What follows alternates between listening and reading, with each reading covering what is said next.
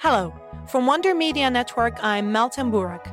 I'm the host and producer of the podcast Sesta. We aim to harness the power of arts and culture to foster conversation and build peace in Cyprus. I'll be your guest host for this month of Womanica. This month, we're highlighting Peacebuilders. In times of conflict, these women have stepped in, bringing their creativity and insight to help facilitate peace across the globe. Today's Peacebuilder was a member of a famous British suffragette family known for their militant civil disobedience. A self-proclaimed pacifist, she saw the fight for suffrage as universal and became an important figure in opposing fascism and the Italian invasion of Ethiopia. Let's talk about Sylvia Pankhurst.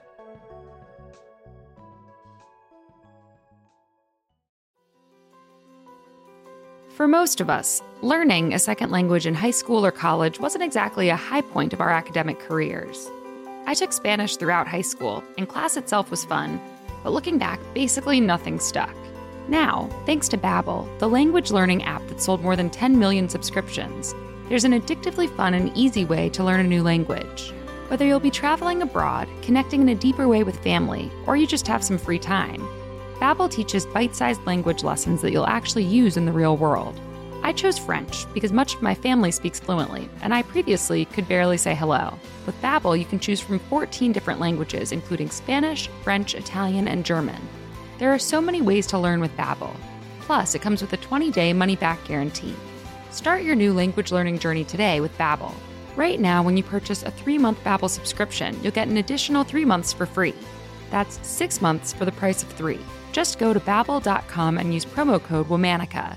That's Babbel.com, code Womanica.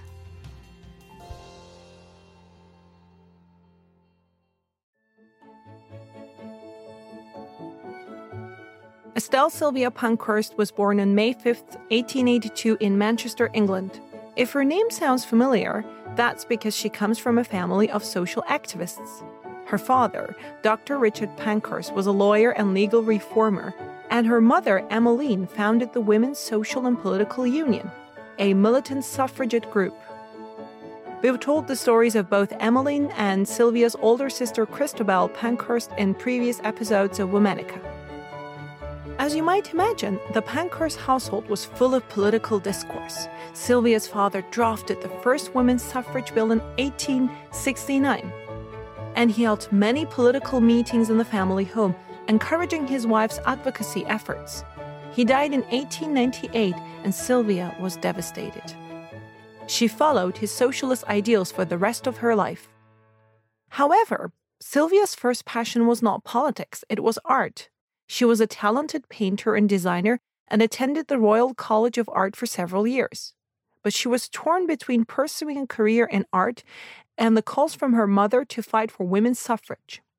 Emmeline's persuasiveness was too strong, and Sylvia eventually decided to use her skills to design signs for the WSPU. By 1906, she was working for the union full-time. Like many suffragettes, Sylvia participated in activist campaigns, and she was arrested 15 times. As the First World War broke out, the Union shifted its focus from suffrage to supporting the war and conscription. Sylvia was a pacifist and actually campaigned against the war.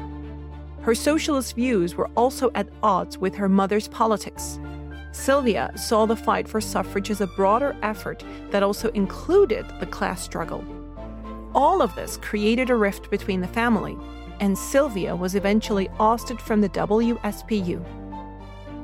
Sylvia continued to fight for equality. She and the East London Federation of Suffragettes set up mother and baby clinics in London, a toy factory to provide employment, and restaurants to feed those that struggled with the rising cost of food. Sylvia's politics drifted further left as she rallied against capitalism. After the 1917 Russian Revolution, she took a trip to see the country, and she became a communist supporter. She even met with Vladimir Lenin on a few occasions. By the 1930s, fascist regimes were on the rise throughout Europe. Sylvia shifted her politics again. She began focusing on anti-fascism and anti-colonialism efforts. She also helped Jewish refugees from Germany and supported the Republicans in Spain. She openly criticized Italian dictator Benito Mussolini in the left-wing paper she published. In 1935, Italy invaded Ethiopia. Sylvia would remain dedicated to advocating for Ethiopia for the rest of her life. Sylvia started a weekly newspaper, The New Times and Ethiopian News, which became the main English news source for Ethiopian news. Sylvia wrote the weekly editorial as well as articles about Mussolini and Hitler's rise to power.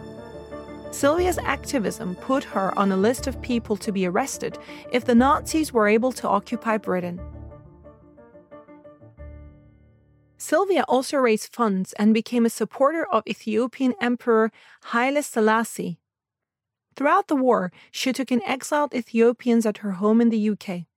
After years of battle, Ethiopian troops, with help from Great Britain, finally drew out the Italian army in 1941. 3 years later, Sylvia made her first visit to the country. Over time, Sylvia and Emperor Selassie's friendship grew, and he invited her to move to Ethiopia full-time. In 1956, she and her son Richard left England for Ethiopia. Sylvia would spend the final years of her life there. Sylvia passed away on September 27, 1960, at the age of 78, in Addis Ababa, Ethiopia. Because of her tireless support for Ethiopian independence, Sylvia was honored by Emperor Haile Selassie with a full state funeral. She was named an honorary Ethiopian and is the only foreign-born person to have been buried in the city's Trinity Cathedral. All month, we're talking about Peacebuilders. For more information, find us on Facebook and Instagram at Womanica Podcast. Special thanks to co-creators Jenny and Liz Kaplan for having me as a guest host. Talk to you tomorrow.